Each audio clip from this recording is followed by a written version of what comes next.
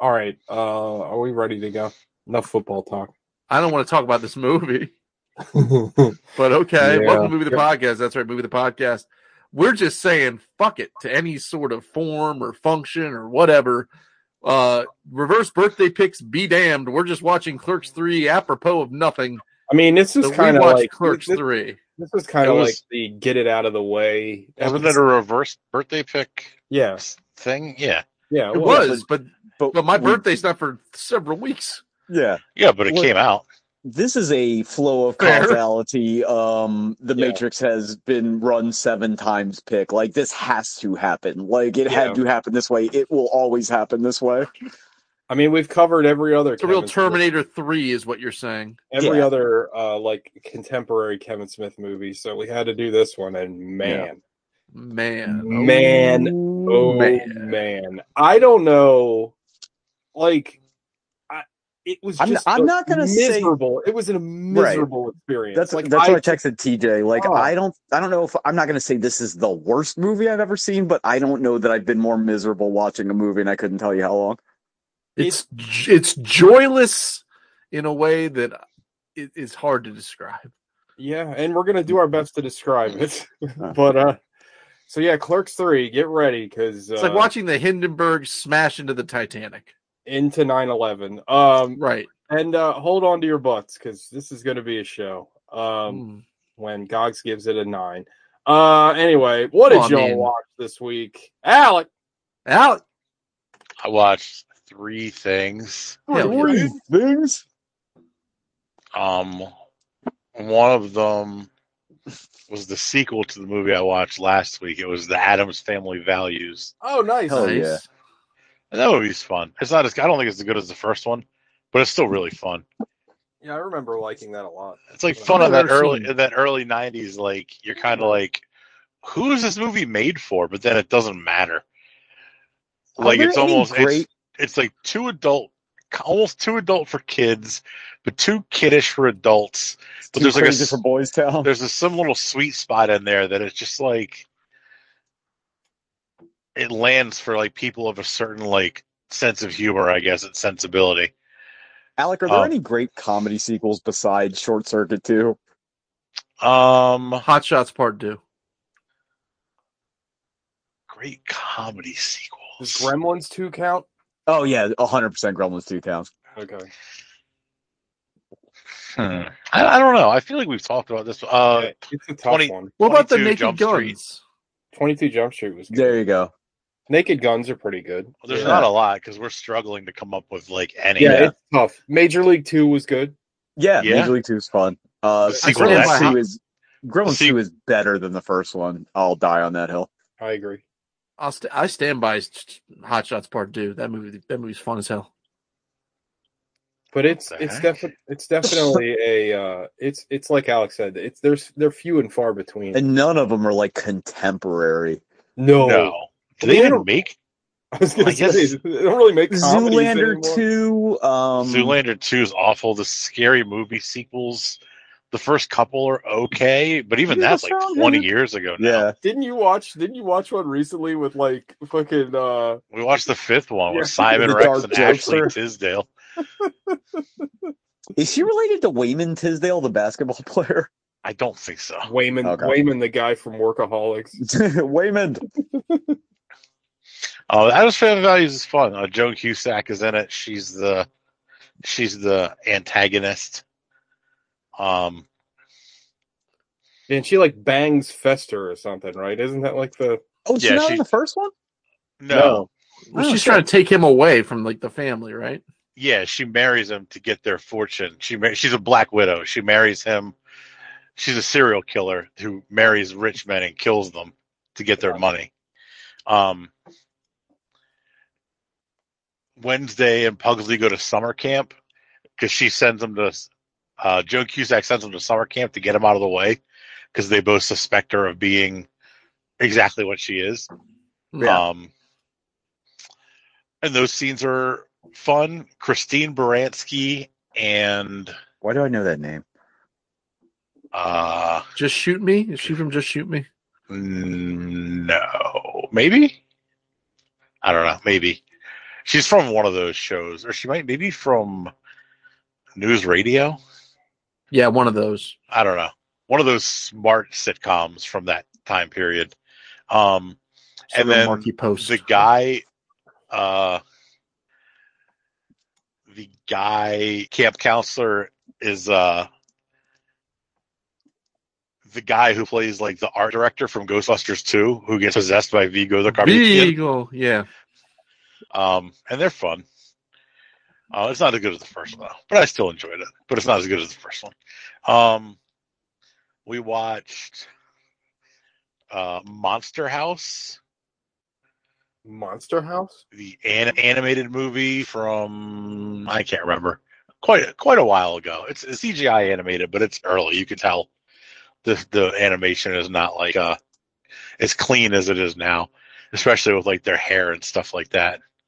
But it's fun. These kids live across the street from a house that an old man lives in, and whenever they're like toys and stuff get on his lawn, he just takes them and throws them in his basement, never give them back. They go to confront him about something. The old man had a heart attack, and they kill him, and the house becomes possessed with his spirit and is literally a living house that's like trying to eat them and kill them and stuff. Sounds like a lark. It's fun. Alec, have you ever seen Paranorman? I'll get to that in a minute. Oh, Okay. But it's fun. It's a blast. And it's voice casted by lesser known actors. They're still famous people, but they're not like A-list. They're like like Nick Cannon and Kevin James. Legendary coxman Nick Cannon. Nick Cannon's hilarious. Daddy. Maggie Gyllenhaal. Doesn't Nick Cannon have like Cromartie level kids? Yeah. That was the reference. But he makes enough money to actually support him. Oof. yeah. You burnt Antonio Rogers Cromartie. It wasn't Antonio Cromartie and somebody else, both like two different NFL players. Like they had like Henry, their signing bonus, like literally just went to like child support. Not Derrick Henry, Travis Henry, the running back. He played for Buffalo, and I think he also played for Tennessee. Yes. Like their contracts literally just went to like their baby mamas because they could not stop having kids. They just fucked too At some point, you much. think their agent would be like, "Dude, Condom schmondoms. Get that thing. you're only going to be able to play football for so long, bro. Yeah. You are out of cum. Like that's all you do." Oh, Christine Baranski. I think we know from You Prefer Alien Love. I had to look it up. She's in Bowfinger. She's in Bowfinger. Yeah. But yeah, Monster House is fun. I enjoyed it. You got to get past the like kind of janky animation. Yeah, a lot of early because because it's all the people. It's not like in Toy Story, the people in the original Toy Story look terrible now. Yeah. Oh yeah. They're nightmarish. And they look like the ones in this movie look like that. Who made this? What animation studio do you recall? I don't remember. Studio Ghibli. Hell yeah. The last thing we watched was Paranorman, which I watched. I saw that in the theaters. That movie is like beyond excellent. It's so good. It's so good. I like that a lot. And I don't think that many people actually saw it. Like most people that I knew of when it came out talked about Frankenweenie a lot more. I thought Frankenweenie kind of sucked, to be honest. I saw Benji. I saw it at Benji's, the Paranorman. Oh, okay. Yeah. Did they search your car for food and drinks? Yeah. Shake you down. Yeah, well, they looked at me and they're like, "This fat fucker's got something in there," and they were correct.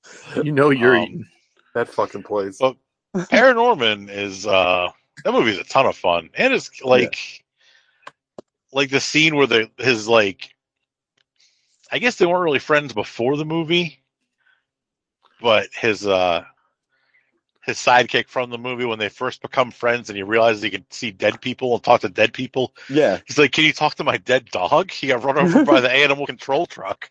And then they go and they play with this dead dog for like 5 minutes, and it's so sweet and like sad, but also like really fun.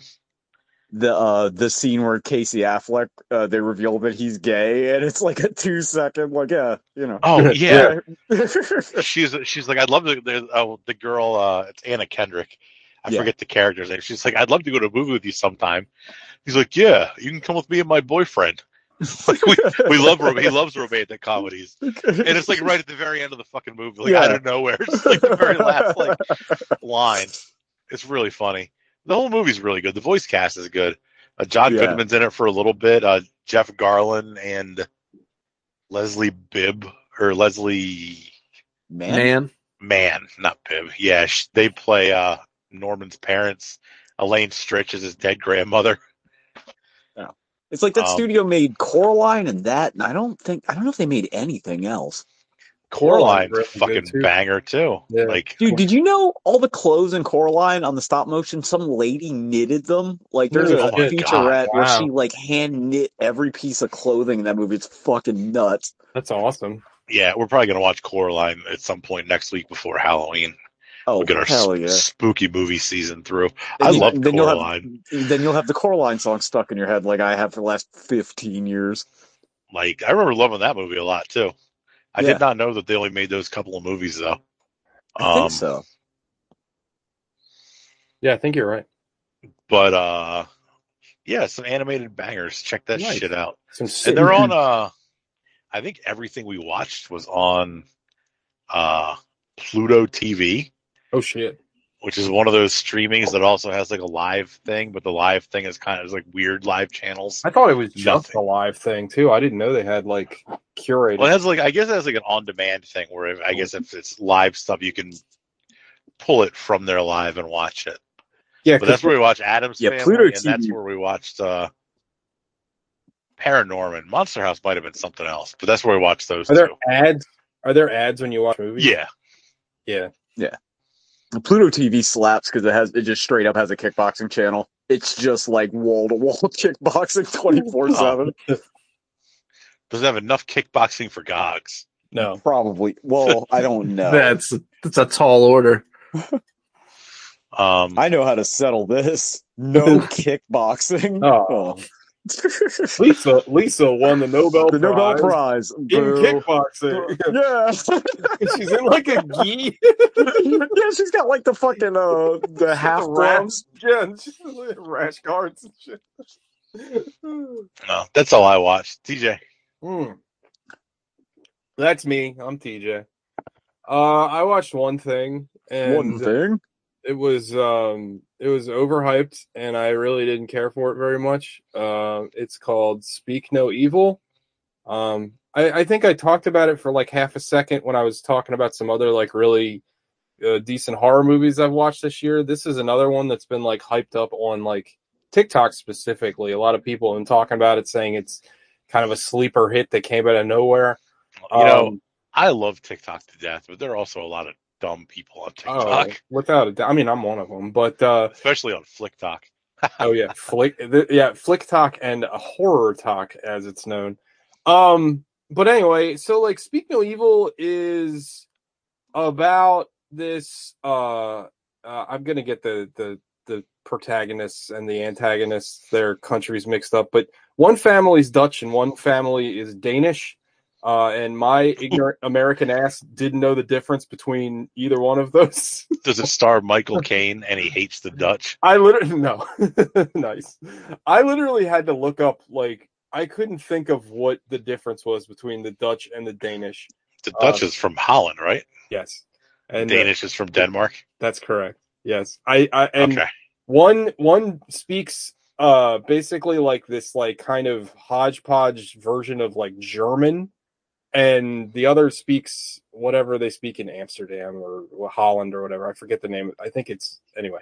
But anyway, point is, so one thing I did like about this movie, even though kind of confusing to me. So a few months back, I was talking about how the one little nitpick I had with Prey, and it was literally the only nitpick because I love that movie. I really wish that they would have fucking gone full bore and just done the whole thing in like the Native American language. Like, I forget the tribe they were, but like it would have been cool if they didn't speak English in that whole movie. Like, I thought that would be really cool. I know why they didn't, because Americans don't want to read and it's whatever. But so this movie is interesting because the respective families do speak their own native languages, but in between will speak to each other in English, and which is fine. That makes sense that they have like they both can speak English, so they speak English. But my problem is that like there's plenty of scenes where like the husband and wives are like together where they speak the same language, but they're still decide to speak English, and it's like, well, why would they do that? Like, I don't. Anyway, it's a minor nitpick. But anyway, so it's about these two families. They meet each other on vacation. The one family is kind of like reserved and quiet, and the other family, the husband is very outgoing, and he's kind of like the center of attention, life of the party. And they basically, after they have this little dalliance at their vacation or whatever, a couple of months go by, they get the like kind of nebbish family gets an invitation from the other family. Hey, come to whichever country they're from. I forgot already. I can't remember which family was the evil family and which was the good family, but come to our country, hang out, live at our house for a couple of days, come visit, and we'll have a great time. And that's kind of the entire movie. And then there's like tension because that there's something up with the other family, and I don't know. It's a very slow burn kind of movie. Like nothing really happens. The Nebbish family, like the dad is like this like cuck that doesn't like, he's very like shy and doesn't want to like, he has like a fear of confrontation, and the wife and him just kind of argue the whole time. Whereas like the other family like yell at their kid, and it's kind of boring. Like nothing really happens until the very end. And I won't spoil it for people who haven't watched it, but there's like, I think the thing, and we've talked about this a gazillion times on the show, but mostly it's about old movies. Like it's like the I'm trying to think of like a good example of this, but it's the movie that's not very good, but you remember it fondly because of one scene, so you forget about the rest of the movie. Oh, like X-Men 2, X-Men United. That's a good example. Yeah. That's a very good. That opening scene is one of the best openings to any movie ever. The rest of that movie, there's some okay stuff in it. But you remember that scene. You remember that movie for two scenes. Yeah. Oh yeah. Absolutely. Yeah. I that's a good example. But this movie, like, really nothing happens until the very end, and there's something that's like very graphic and very shocking that happens, but it's like 2 seconds long. And yeah, it's pretty gross, but it's just like, like, and I don't know, like, I'm past my like gore phase. I'm not 16 anymore, and like, I don't mind stuff being gory and violent, and I like gory and violent things, but like, if there's nothing around it, I don't give a shit. Like, it's like, oh, you did something, like, it's like great. It's just boring, and I thought this movie was boring. I thought the characters just weren't interesting. I thought that the plot was like predictable because, like, big surprise, the big weirdos are actually big weirdos, and it's like, okay, but there's no like, it's that lazy modern horror thing where like their motivations aren't really like, they're like the evil murderous family, like they're just an evil murderous family. Like there's no like. There's nothing behind it. There's nothing like creative, right? Like it's that I hate that shit so much, and it's like I feel like 1,000 movies have done it, but it's the fucking The Strangers thing where it's like, why did you do this? Because we can. Like it's like it's so fucking weak and lazy. Like, I don't know. Give me anything. Give me any kind of reason why they're doing this, or like make it. Even though I hate supernatural shit, like make them like a death cult, or do some. Give me literally anything.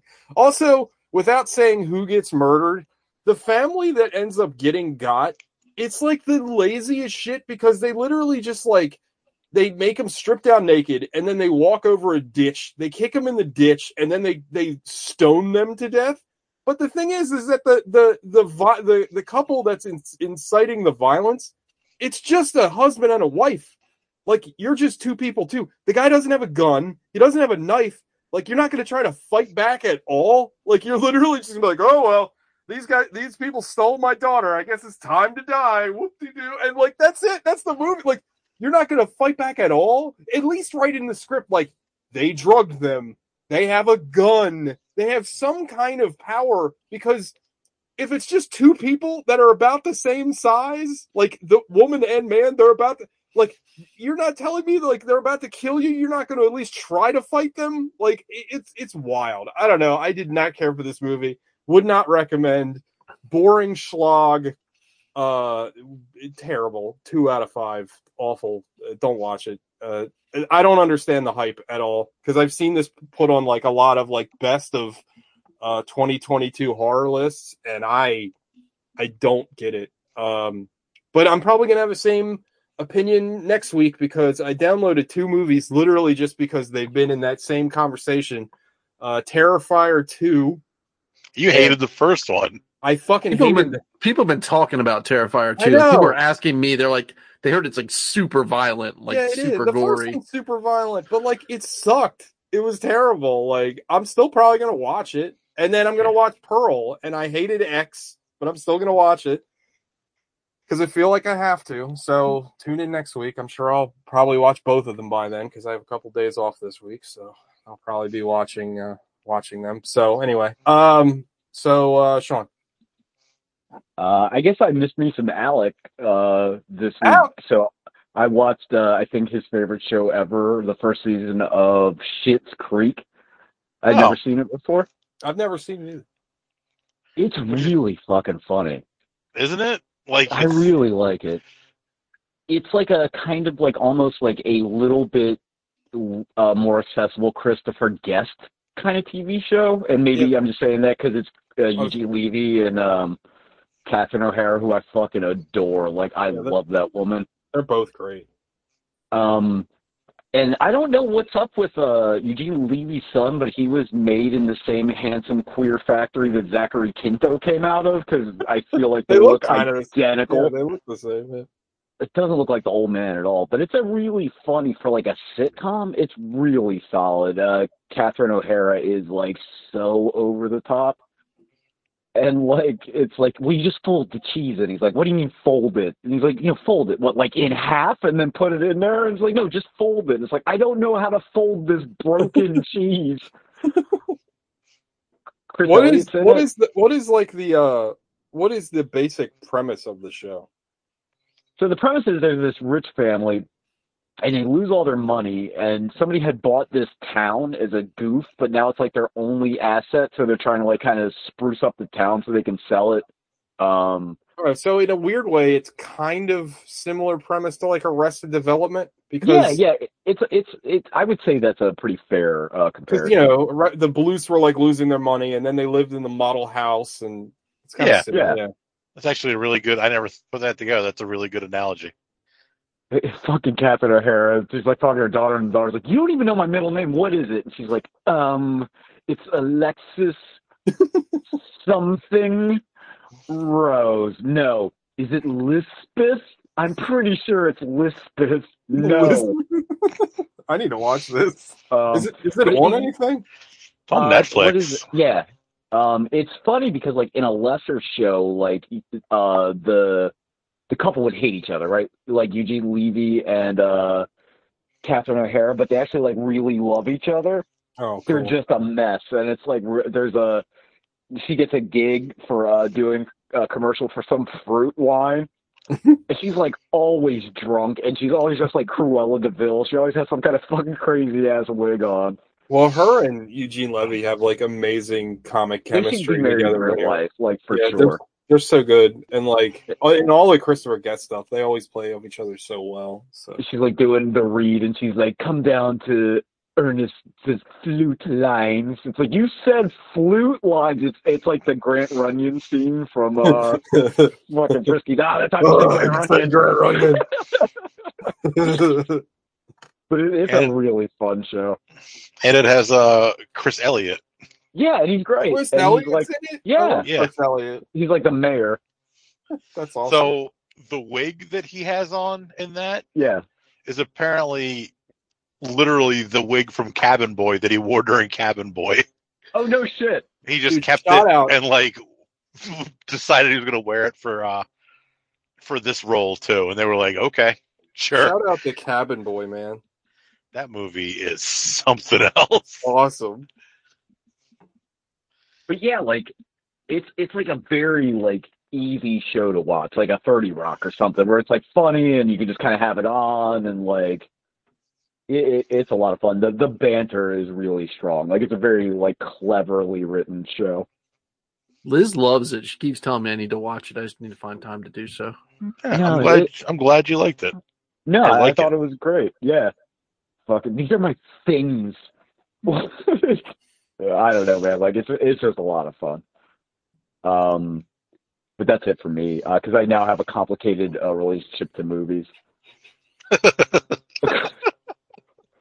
It's a lot, man. I don't know if I can still do it after this. Gods.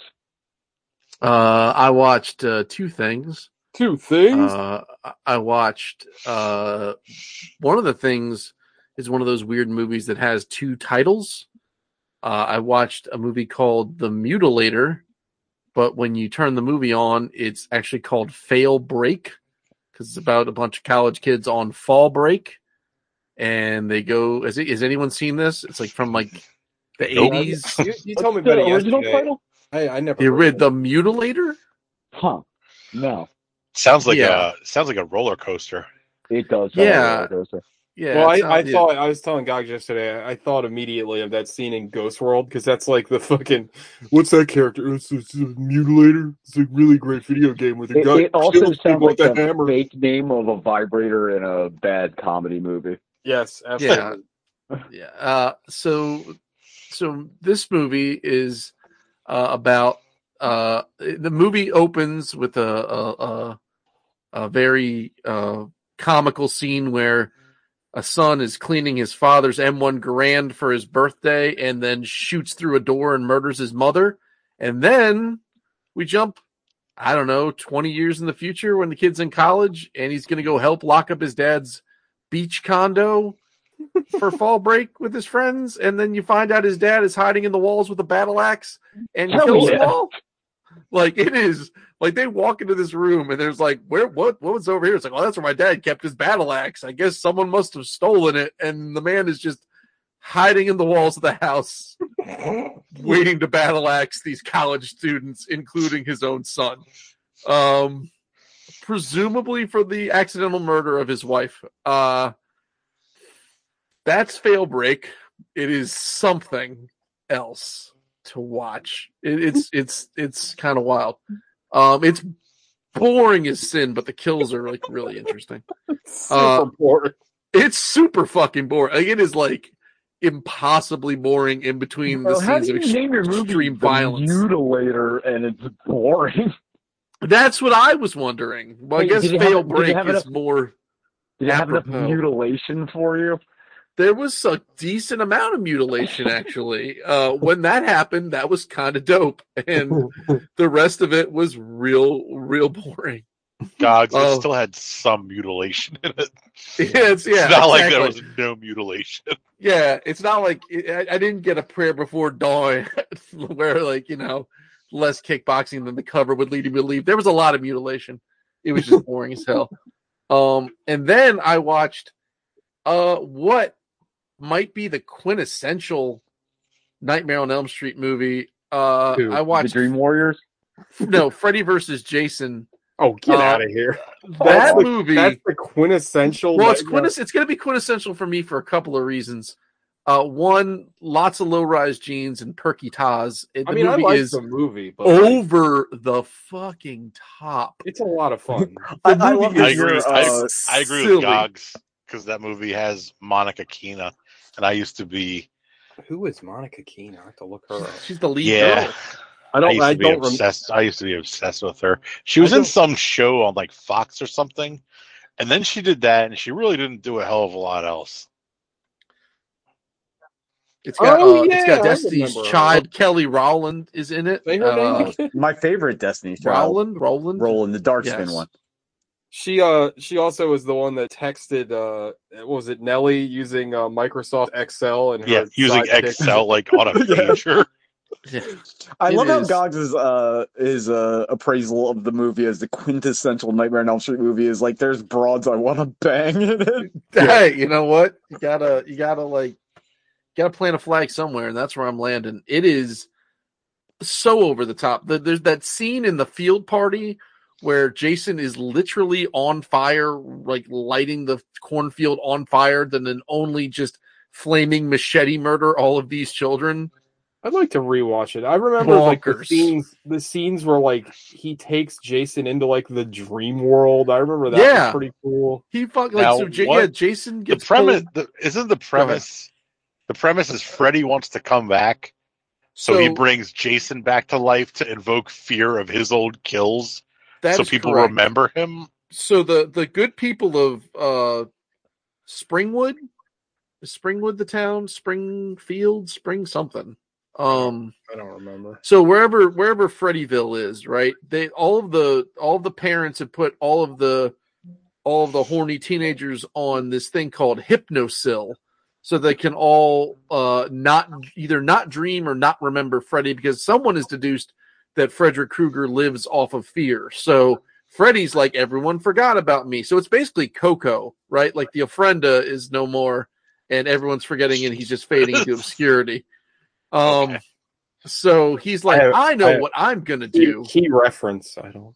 The movie Coco is all about the Mexican underworld, and you fade away forever from there once everybody on Earth forgets you.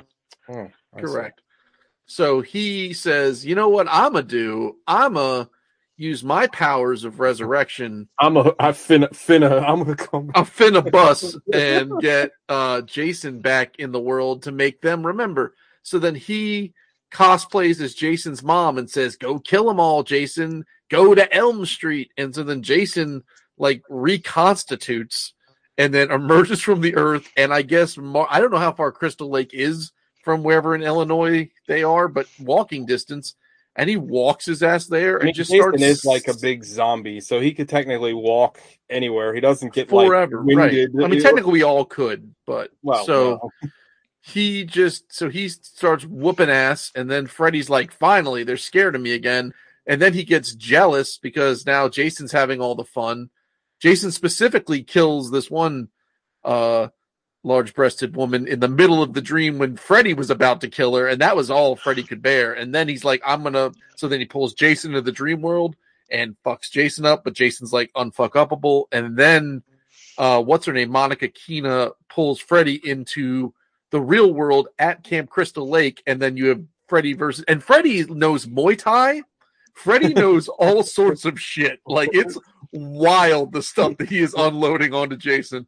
That's awesome. Yeah, that movie is stupid as hell, but it's so much fun. I'd like to have an old man moment, because these kids these days with their Avengers Endgames and their Justice Leagues and all that, they don't understand how exciting it was in Jason Goes to Hell at the last scene of that fucking movie, where the Freddy glove comes out, grabs the mask. Yeah. Oh my god! Man. I about fucking like lost my shit as a kid. I was like, oh my god, Freddy versus Jason, and then I only had to wait 15 years. Freddy versus Jason way better than Alien versus Predator. Either one, hands down. No contest. If you remember, Gogs, Alien versus Predator probably owes the success of Freddy versus Jason for that happening, because that came out first and it was a big hit.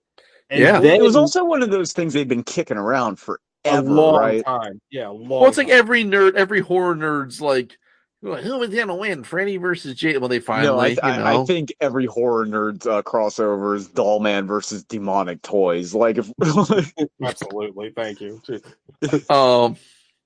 But yeah, this movie is a fucking ton of fun. Castle Freak versus Q the Winged Serpent. Oh, Q the Winged Serpent all day. What's The better? Castle Freak got a dick rip off though. Yeah, that's true. What's better, this or Jason X? Jason X. This movie is. Jason X is a lot of fun. That movie is so fucking dumb.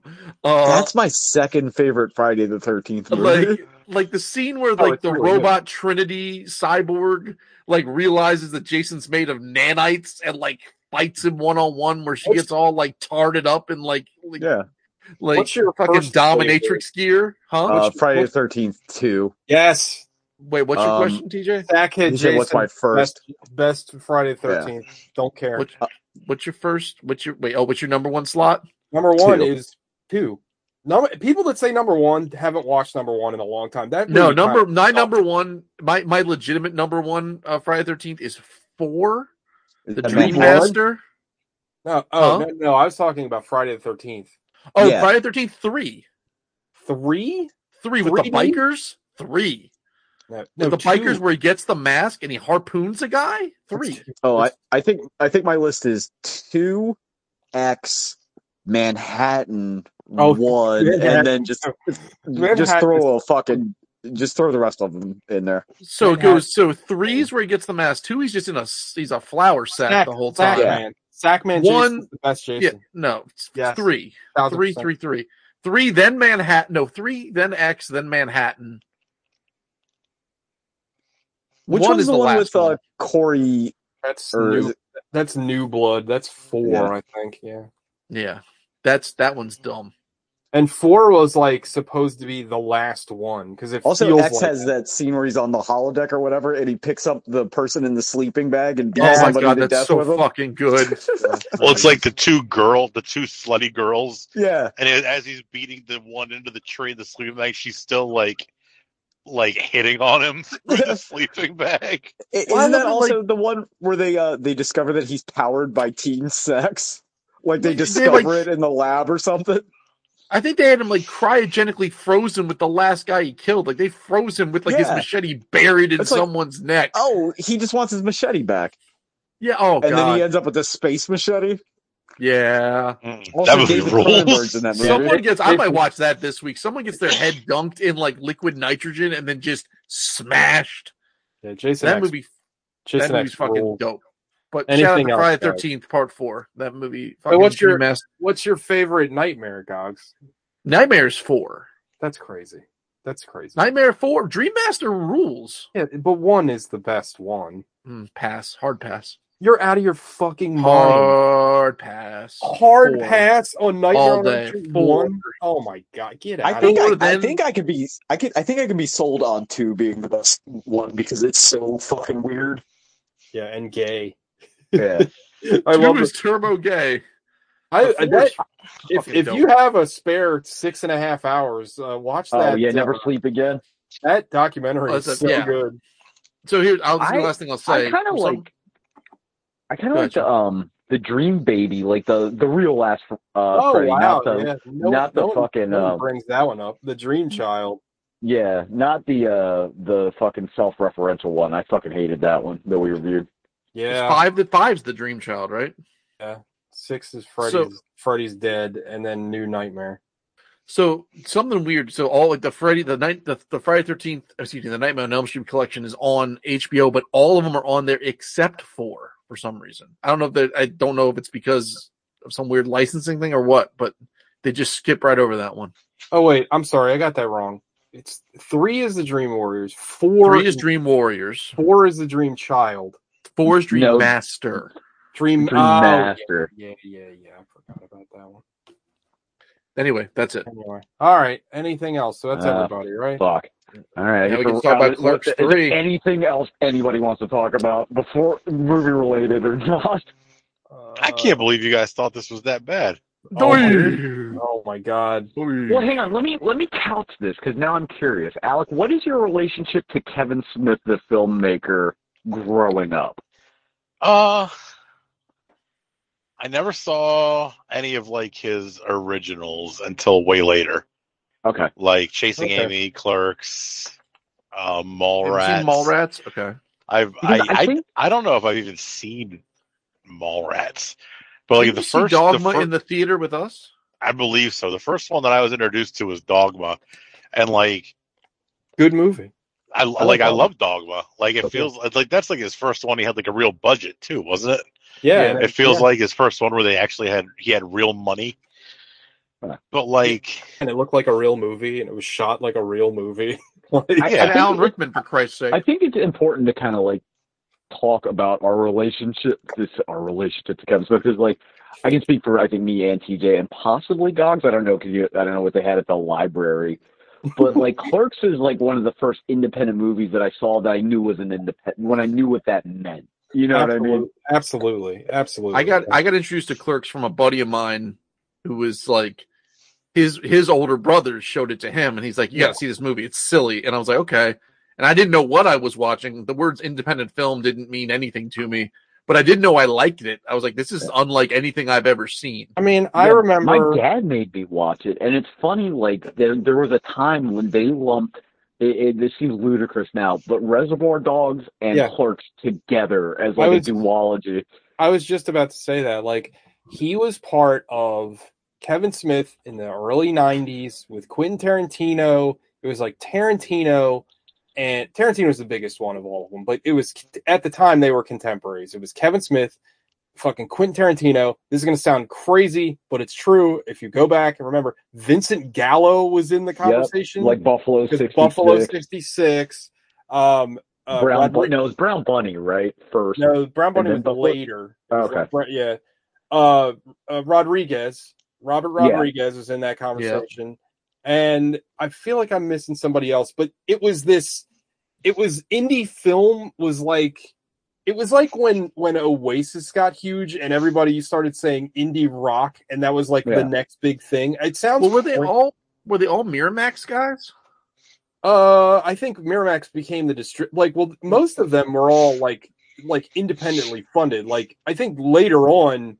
Yeah, but like most of those came out with a Miramax imprint, right? Right, and that's how Miramax bought them. Yeah, that's how we got to see them. But I'm pretty sure that I don't know about. I think Reservoir Dogs, but I'm pretty sure they were all originally like either like self-funded or like very low budget. Well, and that was kind of like Miramax's MO, and that's how we ended up with the Boondock Saints. They were constantly like trying to break another like fucking big indie thing. Yeah. And to go back to your original question, Sean, like I mean, we've talked about this before as we've talked about Kevin, but I used to love Kevin Smith. Like I loved. I mean, like they said, Punisher War Journal. Like that's a thing I know. Well, Clerks and Mallrats were like some of my first DVDs. Yeah, you know what I mean. Like I watched Mallrats like 100 times, and I watched the fucking special features and the fucking commentary track, and like I was like a very, very big Kevin Smith fan, and right up until.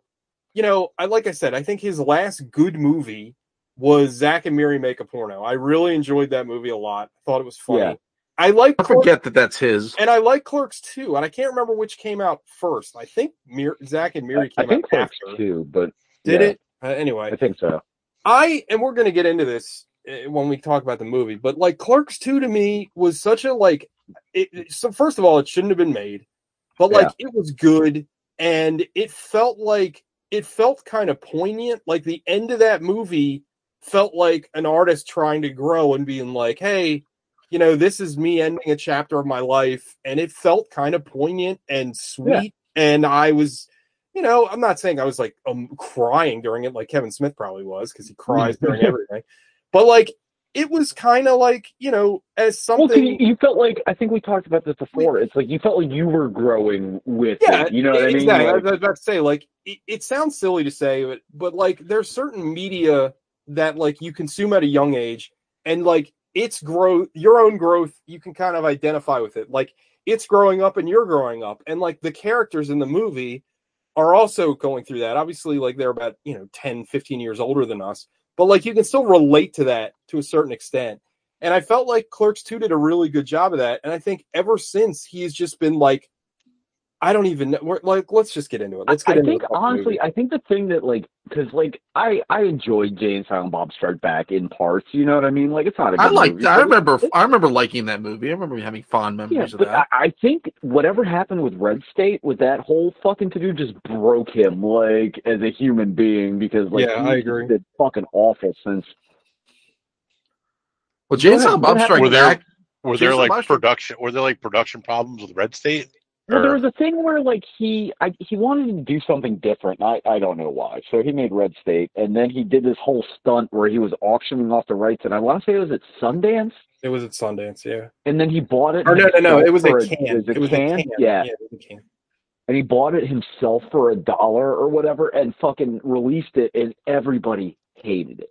Yeah. Like, it was not received well at all. And we watched it on the show. It wasn't good. Like, No, but he went on that was his whole, like, well, I don't make the movies for critics, and, you know, all that shit you say when you suck at everything, right? Like, the shit that DCU fans say about every DC movie that's bad. It's like, well, the fans liked it. Like, he should have just taken the L on that one. Yeah. But then it's the fans that are crazy. It's something between that and, his fucking decision to start smoking weed at like 43 years old. I'd like to add too. Hey, some of us start late. Hey, it's fine. Yeah, but you aren't. But you don't make it your entire personality either, and it's like it's very obnoxious. And I don't even smoke it. I just take delicious candies. Hey, and who doesn't love delicious candy? Am I right? Yeah. Piece of candy. Yeah. One of the best Family Guy jokes. But no, I'd also like to add, Sean, that his podcast ruined him because he became like so insulated with his own fans and people that'll just anything that he does, they fucking love. And his podcast became like, that's how you got Yoga Hosers. That's how you got Tusk. That's how like he's like, basically he's like, he says he has like dumb riffs on his podcast. They're like, wouldn't it be funny if that was made into a movie? The answer is no. No, it's not. It's terrible. Anyway, I knew this was gonna happen. I'm sorry, everybody. Especially I'm not gonna bullshit you. I had this movie on for I want to say 25 seconds, and I texted TJ, and I'm like, I'm already ready to kill myself. Once the Black Parade by My Chemical Romance started, it's like the Hello Fellow Kids. You found that to be a low point. I found that to be a high point. I mean, I like the song, but me and Gogs kept saying to each other, like, we can just quit, right? And just lie and say we watched the movie, right? Like, we did not. And then I was like, Gogs, you have guns in the house, right? Like, we can just end ourselves. Really just looking for any reason. That fucking over shotgun, that one that we went trap shooting with, would be a very classy way to kill yourself. Oh, no doubt. And me and TJ just have to get our heads really close together. It'd be like that scene in with the house that Jack built. It opens up with NFT jokes, which like immediately feels dated. Like it feels like O.J. Simpson jokes already. You know what I mean? Like, oh god, like you should know. Well, guys, let's go through it, and we're gonna stop you frequently. Weasel Wuzzle. The only way to do this. Is that what passes for entertainment these days? Yeah. All right. Movie opens. Something funny, like Bart says, like Bucka Bucka or Wuzzle Wuzzle. Movie opens to Leonardo, New Jersey, where Dante Hicks is. Pause. This is how big of a fan I am. I've actually been there specifically to go to that video store. They wouldn't let me behind the counter. I asked if I could take a picture behind the counter. They said no. I have an RST video card. Wow. That I got there. Yeah.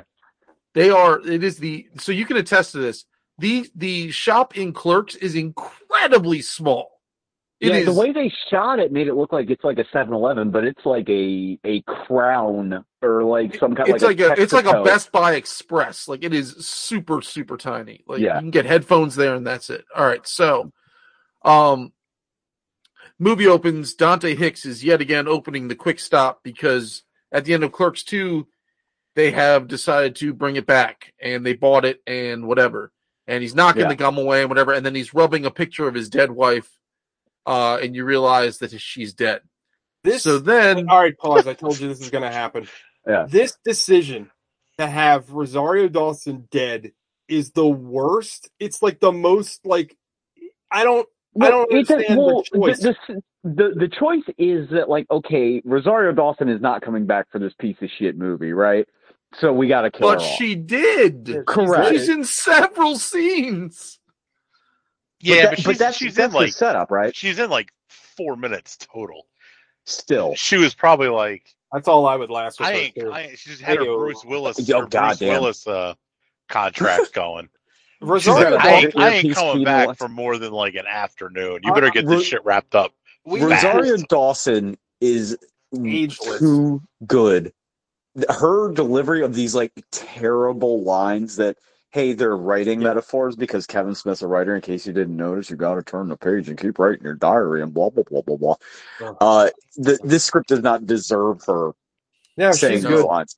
Yeah, and also looks great. Like that, she is like. Oh my God! Even understand.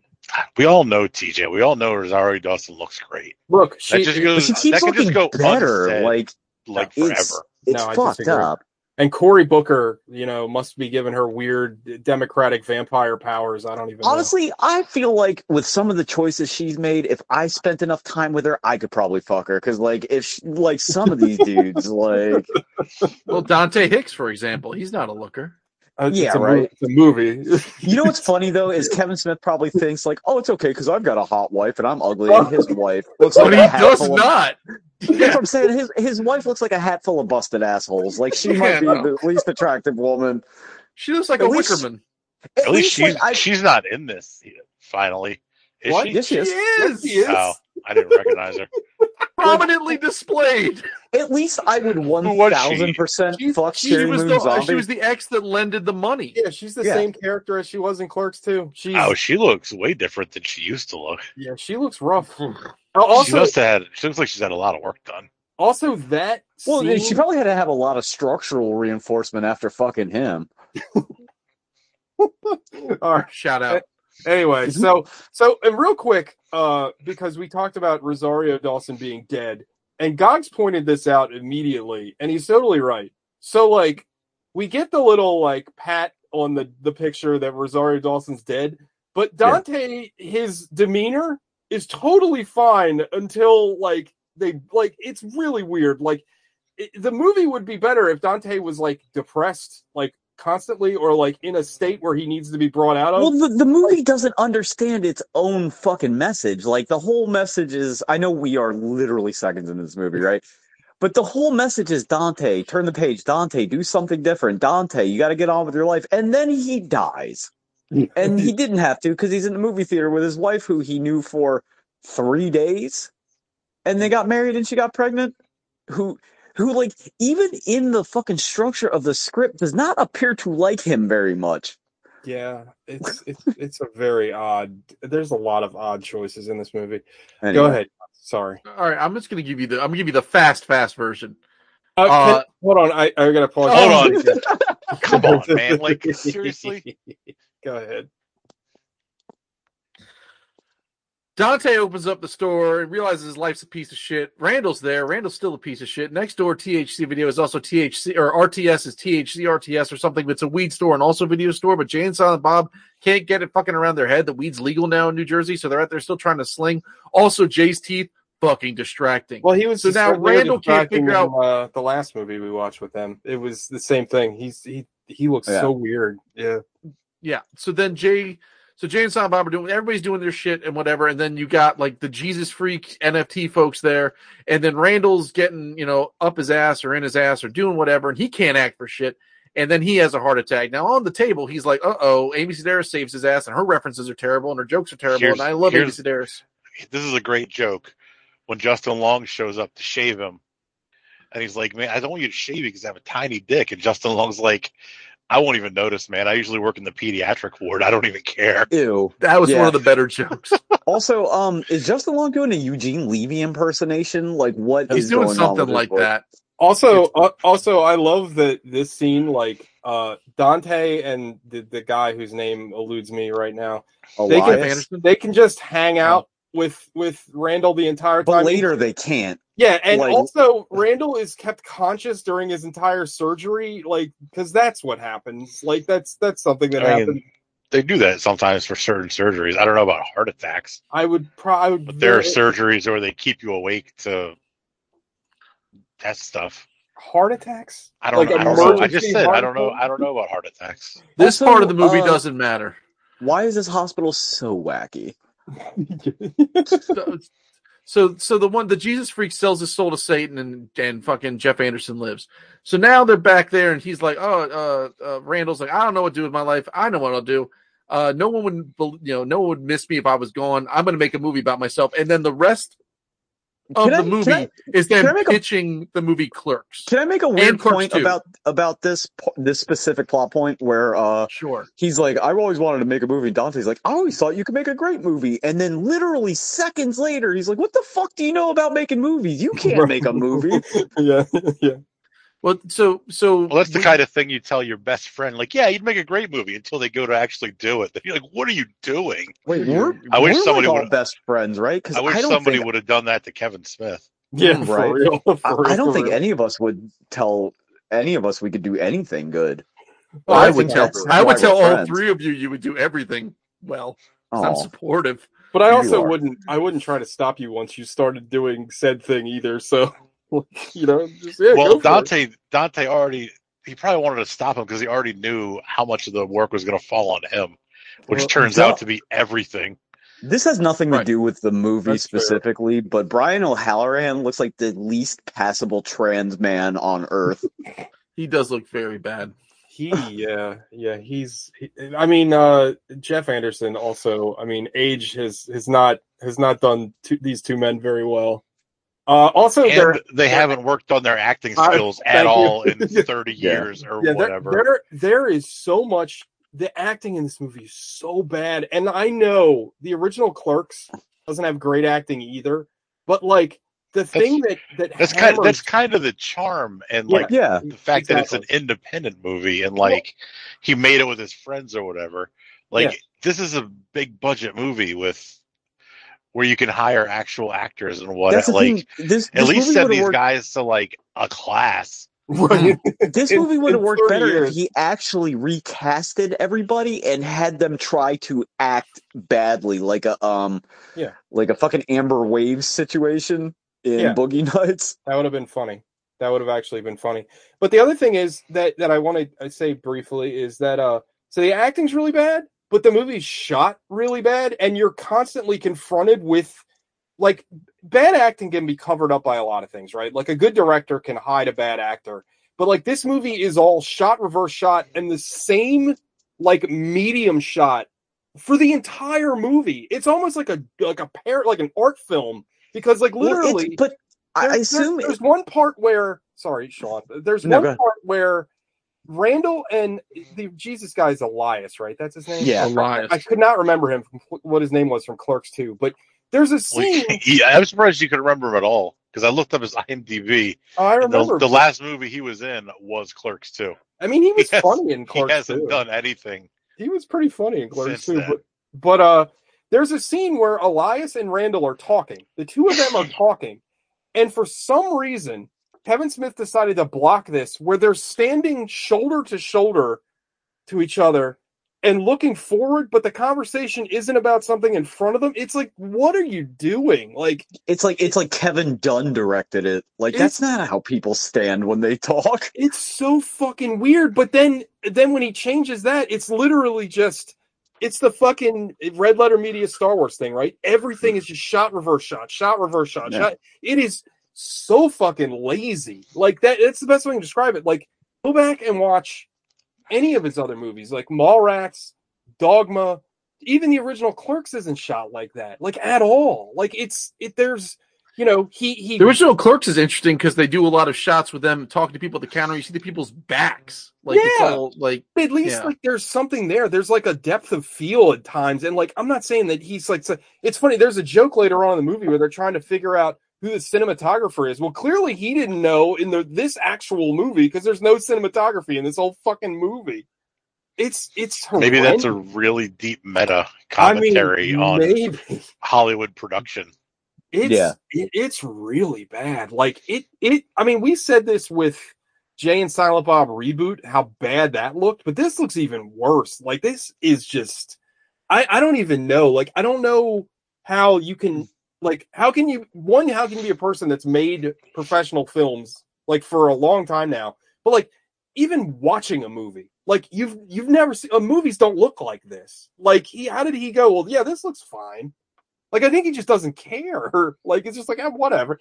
You know what I mean? Even, like, his later stuff, like, Red State is not a good movie, but it looks like a movie. Like, it's shot well, like, to a certain extent.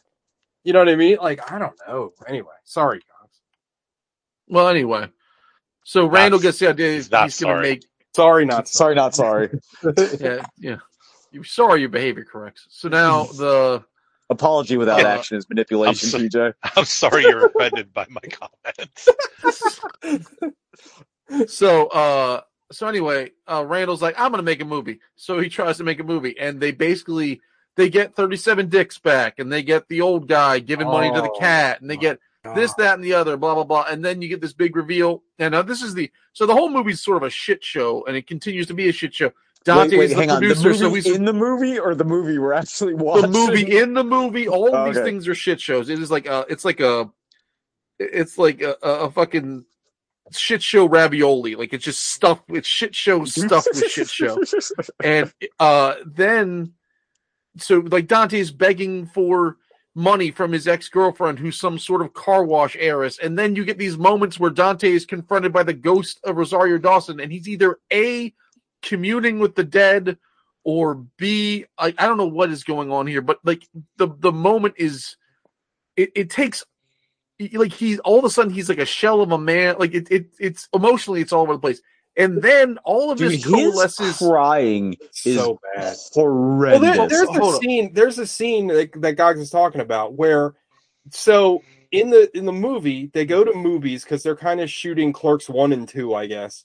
They're shooting them, yes. So again, Randall and Kate Micucci shows up for no reason whatsoever. Yeah. Randall and Dante, lifelong friends, right? Like, he knows that his wife died, and that's where they met. And, like, he literally has absolutely no, one, awareness, and B, any kind of sympathy when he, like, runs off crying. He's like, what's the fuck is the matter with you? It's like, yeah, that's the way people act. There's no emotional intelligence. That's the way Randall's acted through every movie they've been in together, though. It's just... Like, that's the same thing he's always been, because he's always been like that.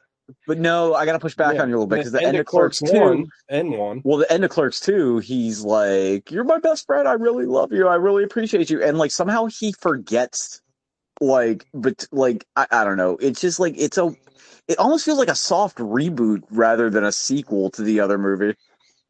Well, it also ends up being like the start of the whole universe over again. Like, time is a flat circle. Time is a flat circle. So anyway, all of this is coalescing into the only scene in the entire movie where anyone suddenly remembered how to act, because now Dante loses his shit onto Randall and like gives him what for, and just like, it's like a legitimately, like, I was sitting there, TJ watched it, I was like, this is a legitimately like decently acted scene. Like, this is like conveying emotion, and it's sort of getting to the point. But the problem is Kevin Smith can't fucking help himself, so he keeps trying to button the scene with the crew like watching them, like shooting the video, going, "Oh, I don't know what we're gonna do," and then the very end of it, right? Like this emotional moment that ends with Dante having a heart attack, and Dante's last words before he goes down is him like bringing back his cliched, "I'm not even supposed to be here today," which was completely unnecessary. Yeah. So now Dante is in the hospital. No one can figure out, and Randall's sort of the opinion, like, I got through this, is no big deal. Heart attack's a heart attack, blah, blah, blah. And then meanwhile, he gets confronted by Elias, who tells him he's a terrible piece of shit. He can't deal with that, so he goes and recuts his movie to make it, he turns it into Clerks. This part is very confusing to me. And then somehow he is projecting his vision of Dante into Dante's brain, because now Dante is suddenly like 40 years younger. I didn't understand this at all. Like, what are they doing in this scene? Like, I didn't. I don't know. So I'm very confused by what was happening here. But now this has become so it becomes effectively the original Clerks is Randall's love letter to Dante, and this is how Dante gets to die. Yeah. And they also Jeff explored. Anderson does the "you weren't even supposed to be here today." They do it again. They do it at the funeral. Yeah. Also, and then this movie just keeps going. Oh my god! Like a better commentary and funnier about the fucking joke about Dante getting shot at the end of Clerks if the guy just Alec Baldwins him and kills him on set, as opposed to like how do I get out of this one? I guess he could have a heart attack too because I mentioned he might have one earlier. Like everybody just has heart attacks just cause. So I was mentioning this to TJ. I was like, is this like because some weird stuff happens in this movie? Like there's that scene. And the movie ends. So there's a scene where like Jay and Silent Bob are like, I'm not going to dance with all these people around and yada, yada, yada. And it seems referential to something. Like, I don't know if there's, it goes on forever, but like, are there stories? Like, in a way, was this also sort of a documentary of how Clerks was shot? Probably. Yeah, probably. Yeah. And like, are some of these references that no one understands? Like, maybe if we were like hardcore Smodcast fans, we would get it. Yeah. Right.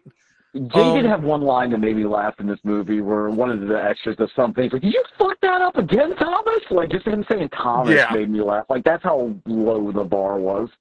I will say, like, when they did the flashback of the bit about your ruse, and you can't run here anymore, like, and then when Jay's like, just go, like, that's still cracks me up. I still love that because you like the lines. If they would have just played the scene from the first Clerks, you would have laughed because that scene's funny. Yeah, if I just watched original Clerks, then this all would have been better. But here we are. The self-referentialness of this movie is so insufferable. Like sequel. What am I, a hack? Yes, motherfucker. Like, bro, he can't go like a line without referencing his own shit. Like, it's impossible. Well, the problem with a lot of these jokes are they're like quote self-deprecating unquote, but he doesn't think he's bad at stuff. Yeah. Like, he just, like, it's like, oh, this fat, like, you know how, like, I used to when I was fat, like, oh, I'm so ugly, nobody wants to fuck me, but I still got weighed a bunch. Like, that's this, like, oh, I'm the worst director in the world, but haha, secretly I'm great, look at all these fans I have. It's like, no, you fucking suck, dude. You're a terrible writer.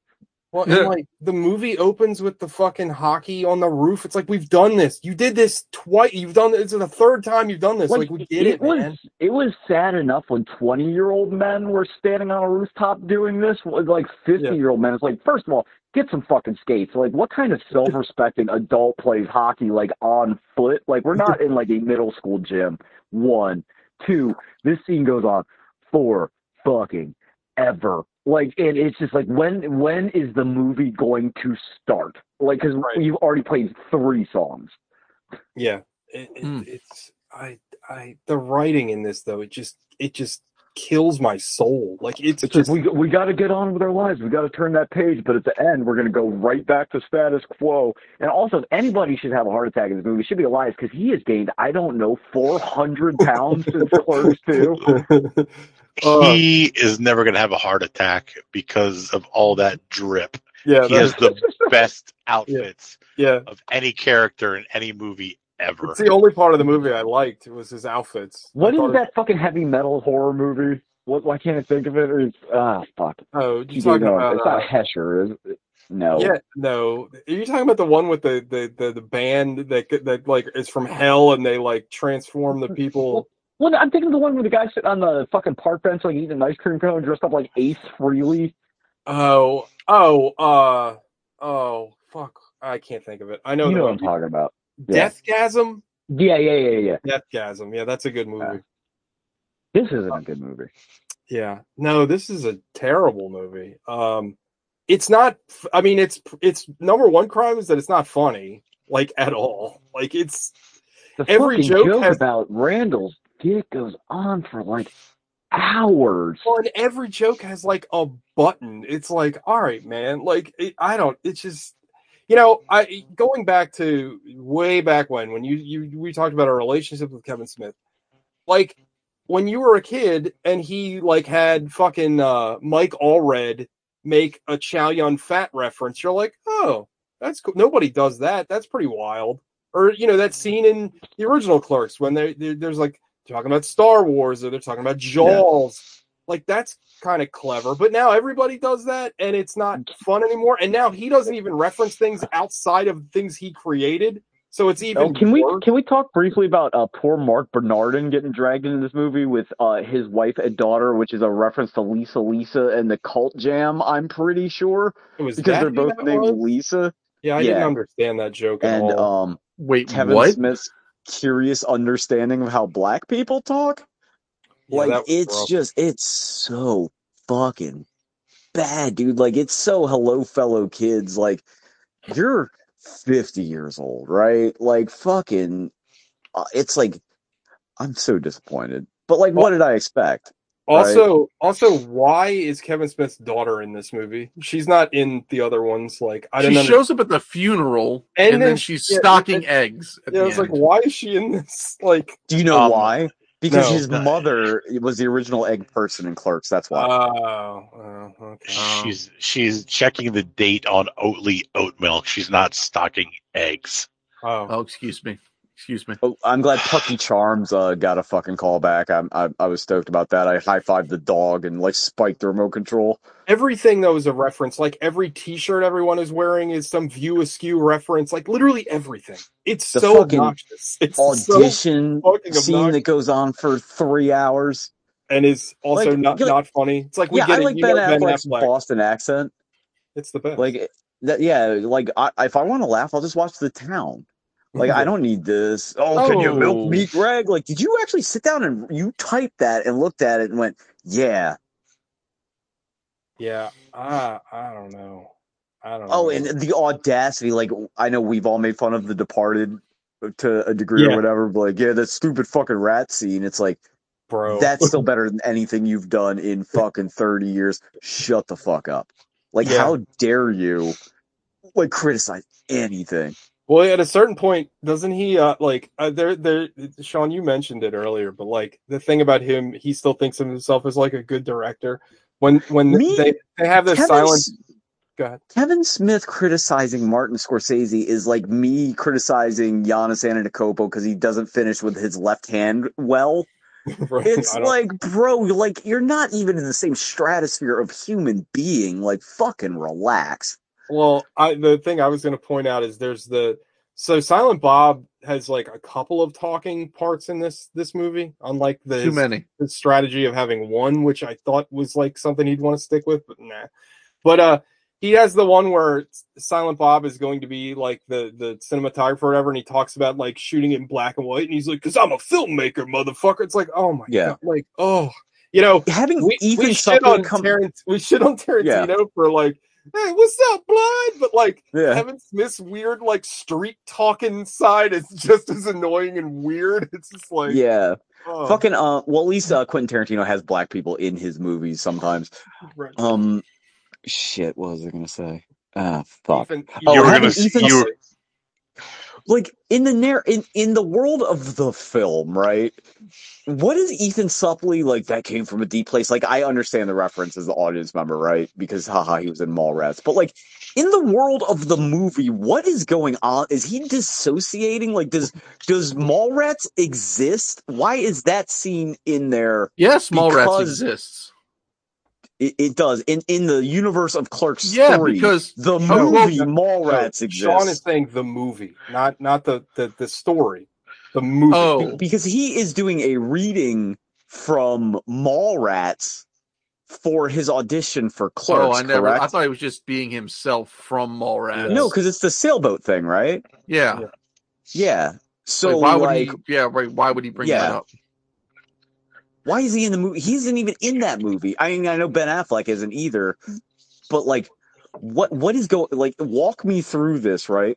And like, I just can't get over like Kevin Smith thinks he's making this great commentary about fucking ending a chapter and moving on, but like unintentionally has shown that he is regressing by having the movie end where they're just working at the fucking convenience store again. Like, nothing happens with the movie, right? Like, what was the point of this journey?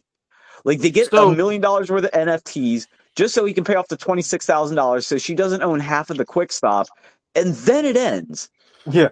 Well, that whole like Gog said it, but that whole that was like a Return of the King ending. Like, why didn't it just end at the funeral? Like, why did we need the convenience room scene at all? Like here's I was talking a better movie, right?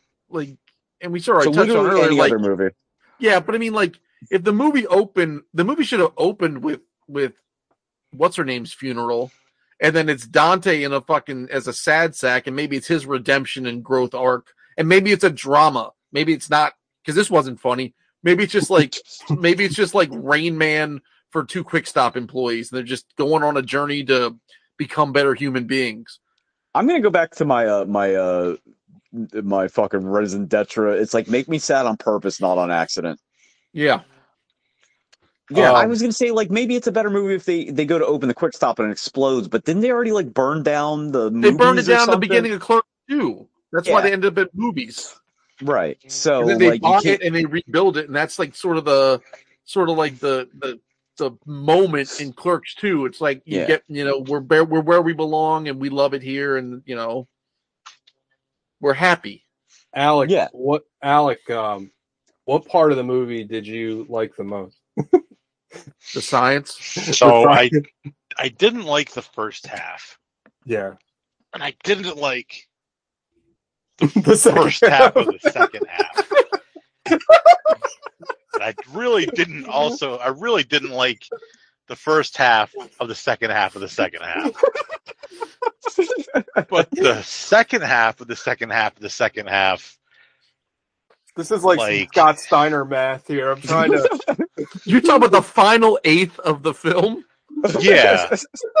Pretty much from when Dante has the heart attack on, that actually emotionally hit me, and I was sad and kind of tearing up a little bit.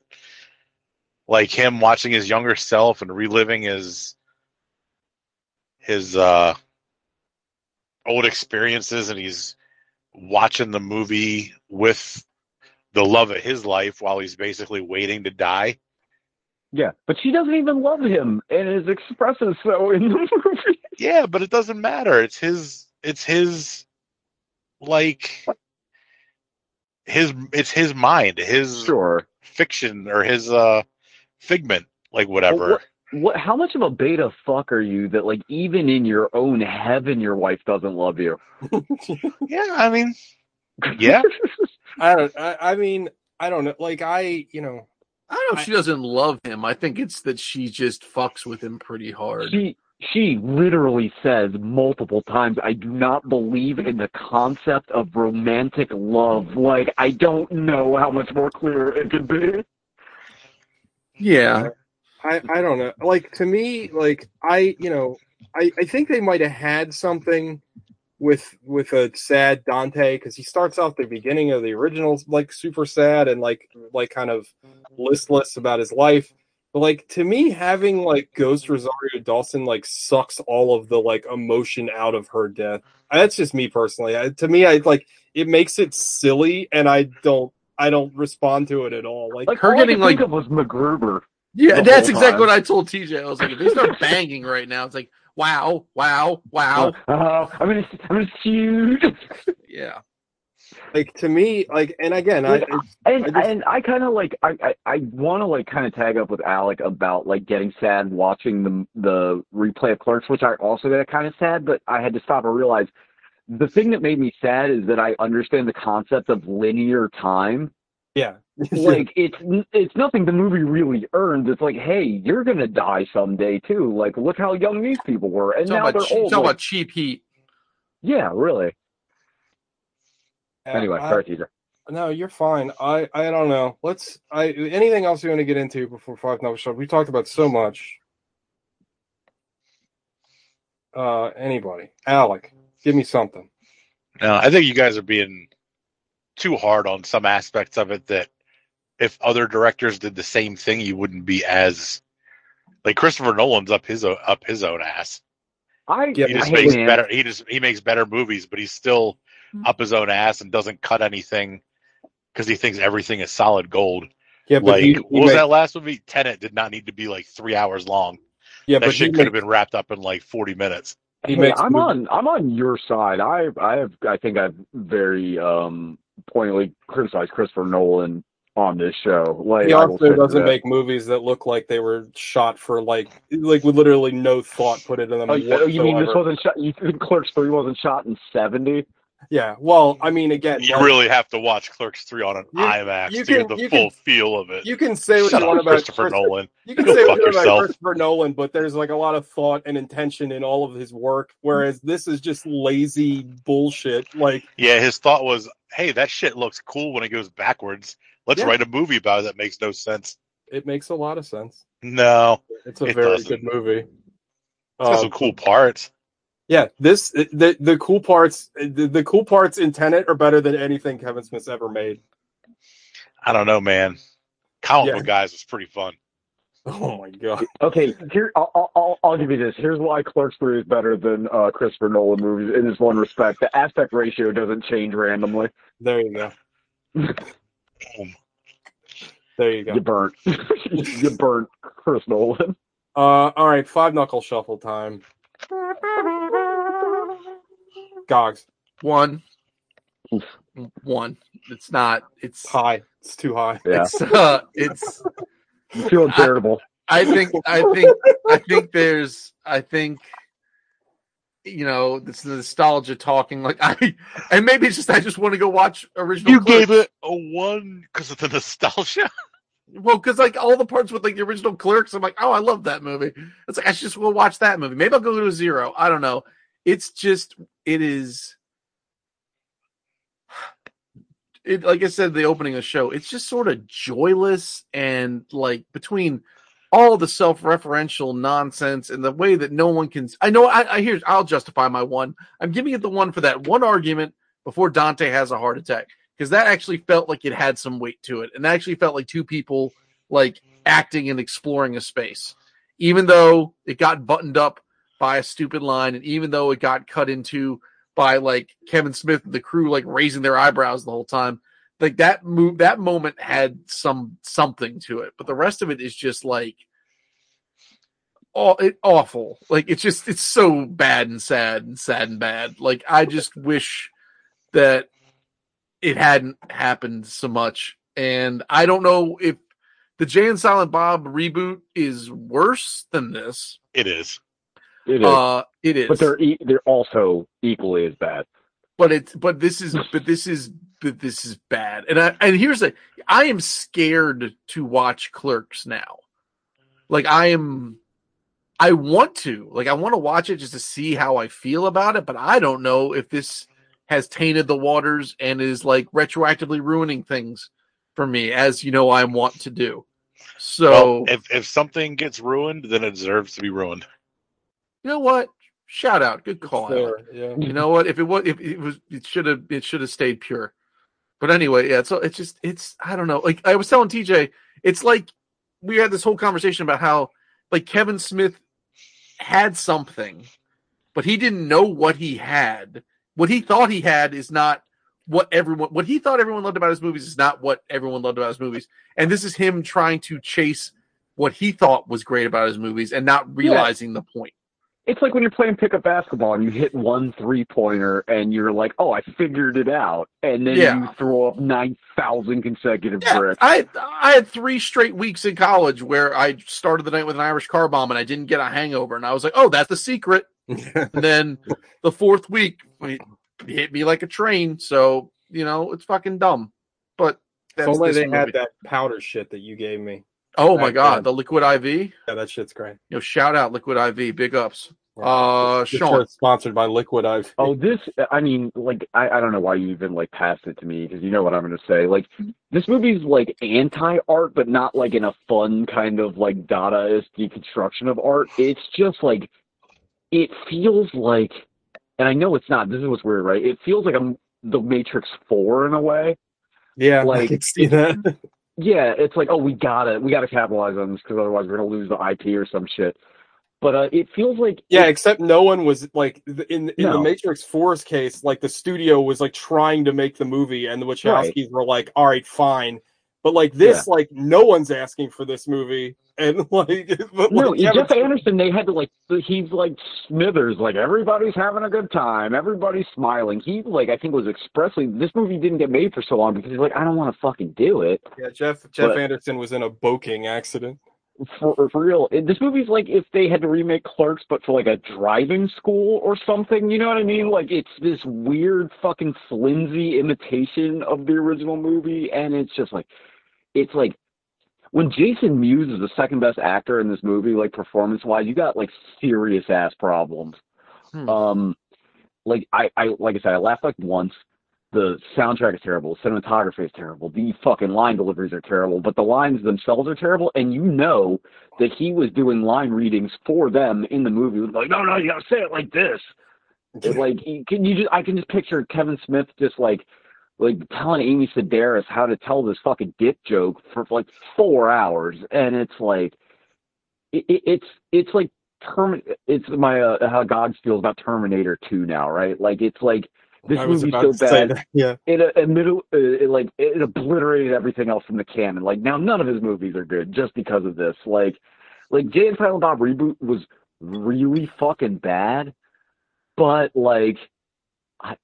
I mean, no, it was just really bad. Like I was gonna say, like at least it had some kind of originality to it. No. I mean, like the plot. No, because it's just kind of the same movie, huh?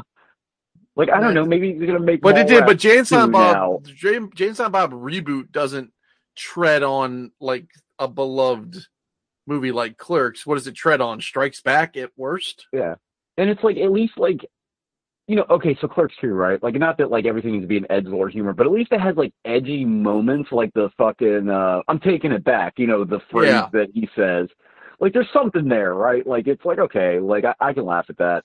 But this is just kind of, like, it's so dull, and, like, it's got, like, dick jokes, but they're so, like, boring. Like, there's nothing to it at all. It's just a fucking, it's like the Flanders Nachos Clerks, and I fucking hate it, and, like, I'm responsible for watching this, but like we kind of had to, so I'm like mad at just like the idea that we started this podcast and that like we had to do this because otherwise I would not have. There's no like bit strong enough to make me watch this movie, right? Like he's just the fucking dirt worst. Like he might be the worst filmmaker in America, and like. That you've seen. I'm not counting like fucking. Well, those are Canadian, but you know what I'm saying. Like not counting like Shark Exorcist and shit. No. It's no Land Shark.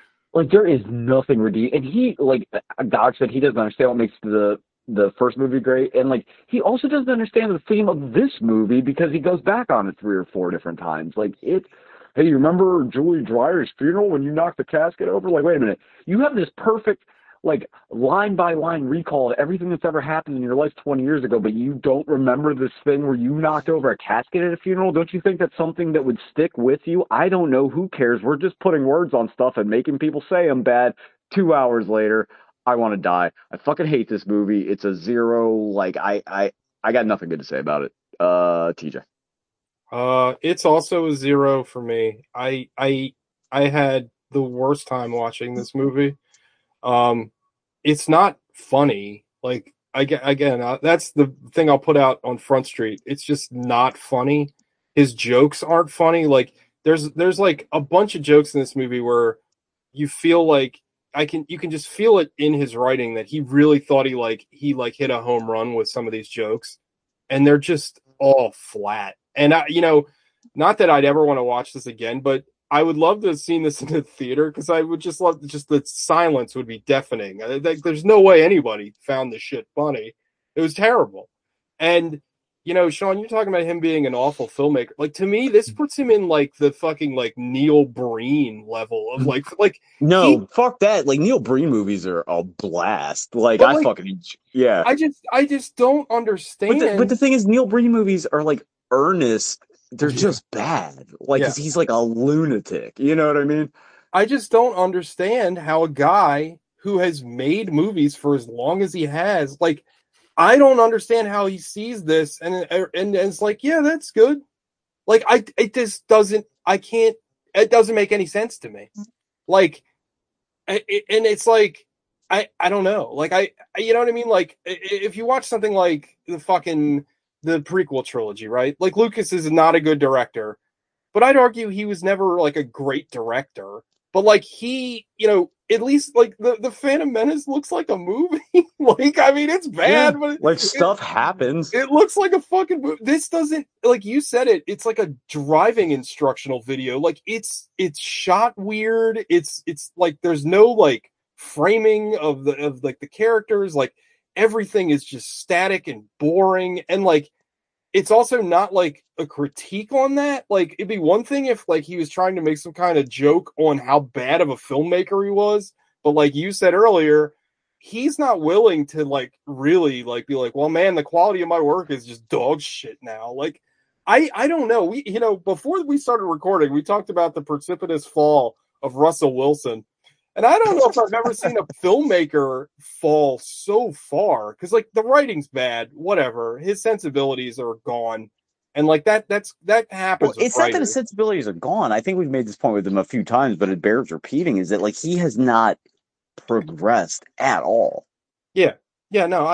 But the thing is, like his direction, like I get it. Like you can be like let's say like you primarily want to be like I'm trying to think of like somebody like I mean this is a bad comparison because he's way more talented, but like Charlie Kaufman has gone, you know what, I'm gonna go another way. Fucking Alex Garland, he said many times that he doesn't want to direct, he prefers to write, but like he directs because he has to, because like to get these projects that he wants made, he basically had to start directing them.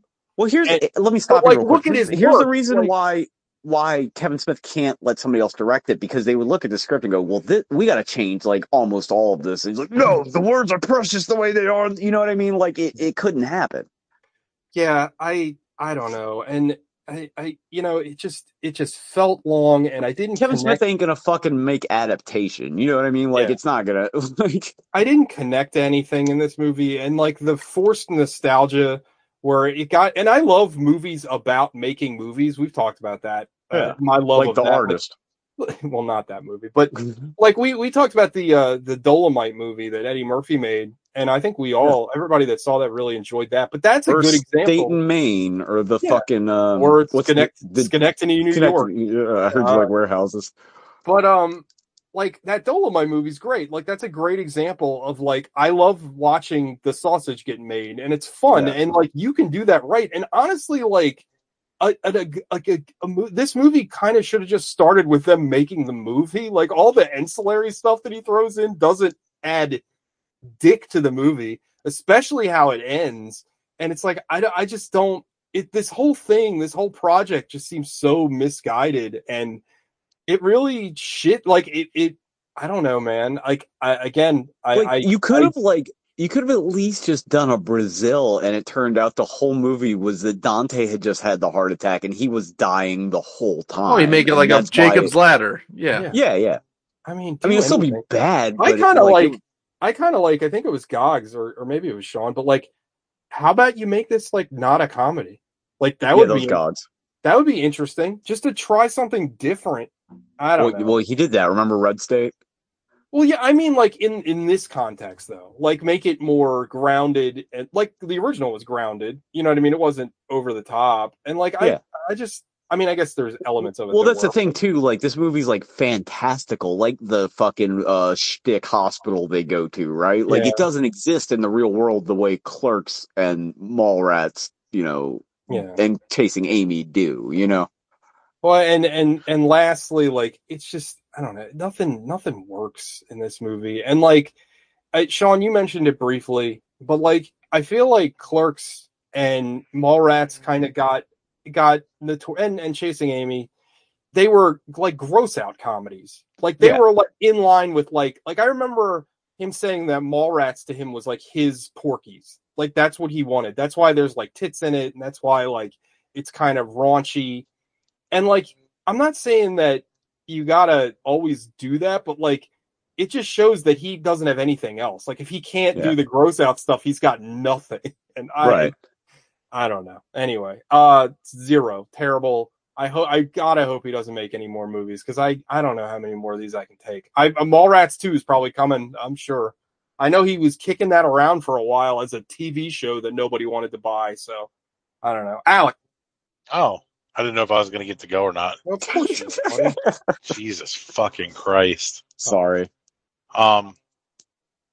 So it gets a point for the Black Parade. Good song. It gets a point for Justin Long's baby dick jokes. Okay. I still like your quarter of the quarter of the quarter. It gets Wait a minute. point. Why would he have to shave baby dicks? Ooh. No, he works with baby dicks. He doesn't have to shave. Right. Yeah, he works in the pediatric ward. Oh, okay. All right. He's still going to prep them for surgery and if they need to have surgery. Yeah.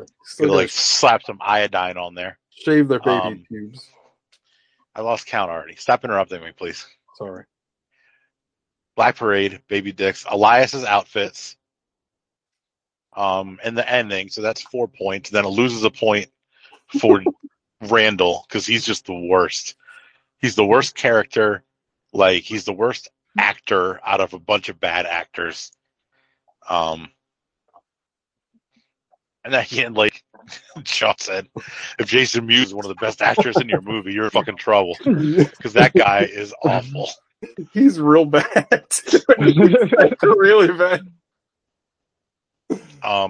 So yeah, it ends up at a 3. Okay. I like your systematic approach. Yeah. So a little ways off from a certified good ass movie. Little ways. Just a couple of 7s away.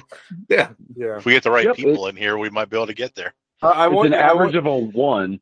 I want you all to go to fucking TikTok and look up this movie and all the fucking film critics that were like, this movie made me cry. I'm like, oh my God.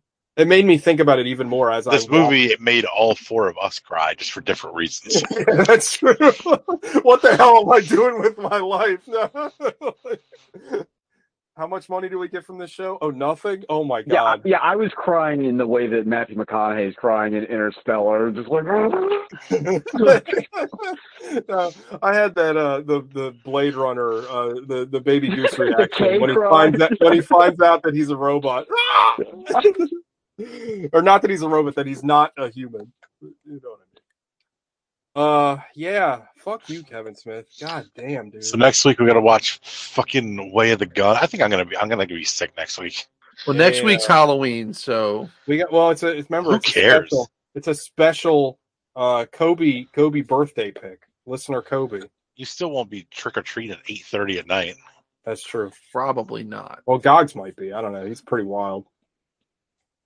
Go hard in the paint. You should dress up like Kevin Smith. I've done it before.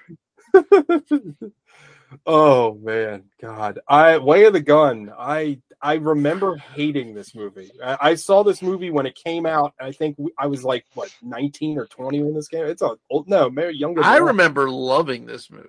Yeah, I saw it in the theater with Anthony, and we hated it. I don't remember much about it. I just remember us fucking hating. You know, there's you were talking about. There's that one scene in a movie that sticks with you forever. Yeah. Is it the fountain jump? No, that does stick with me. It's the scene where the guy puts 8 revolvers in a fucking pillow sack, each with one bullet in it, and he just pulls them out one by one, playing Russian roulette with them. And then he gets that phone call hey, do this job. He's like, okay, I guess that's better than this. Didn't somebody of some renown write this movie? It's like you were saying that it's written by the guy who wrote or directed some Mission Impossibles. Yeah, Sean. Mm-hmm. That's it. But anyway, all right. Way of the Gun next week. Stay away from Clerks 3. I'm going to double down on my fucking Bloodshot bet and say if this does not average a higher score than Clerks 3, I will cut off my penis. It's I can't. It's gonna It's gonna. I think it's a safe. I think that's a pretty safe bet. Fucking Bloodshot compared to this seems like a fucking masterpiece. Yeah. Yeah. Is anybody going to go see Black Adam? By the way, Clerks 3. I want to make. Can I make a? Look like Blood Sport. I want to make a prop. Blood looks like Blood Simple. I want to make a prop bet on your penis real quick. Okay. And I'm just gonna put it on Alec to like the third quarter of the first half of this of Way of the Gun. I'm so already gotta track that. And then your penis could be in jeopardy. Okay. Is anybody going to go see Black Adam? No. Yeah, me neither. No. Though enough people did to make it The Rock's biggest leading man opening. That's wild to me. I can't believe that because those Jumanji movies made a fucking fortune. Well, are they considering that like an ensemble though? I mean, they're his movies. Domestically, it only made $65 million. I know that's a lot of money, but like I thought to be a big movie these days, opening weekend have to be over 100. I couldn't believe that Maverick was Tom Cruise's first $100 million movie. That seems insane. Yeah, or really. Or opening or whatever. I still haven't watched it. That's been on the fucking Plex for months. I've not watched it yet either. Still haven't watched it. I'm sure I'm gonna like it too. I don't know why I haven't watched it. Yeah, I still haven't watched Marcel the Shell with shoes on. Yeah, I want to see that too. Yeah, but all right, later, boys. Bye, everybody. Nice. Oh, by the way, we can do the Kevin Spacey voice again. Oh, is he dead? He got acquitted. Oh shit! Good for Senpai. Yeah, Anthony Rapp didn't get those charges. Oh my god, Jesus Christ! Good night, boy. I was hoping dead. I was really just hoping dead. I knew all 100 of those men were lying. Yeah, right. Boys, by the way. Thank you. Just to paraphrase J. Cole, no Bill Cosby shit, but if motherfuckers are sleeping, then fuck them. All right, later, everybody. dudes. Bye-bye. Bye.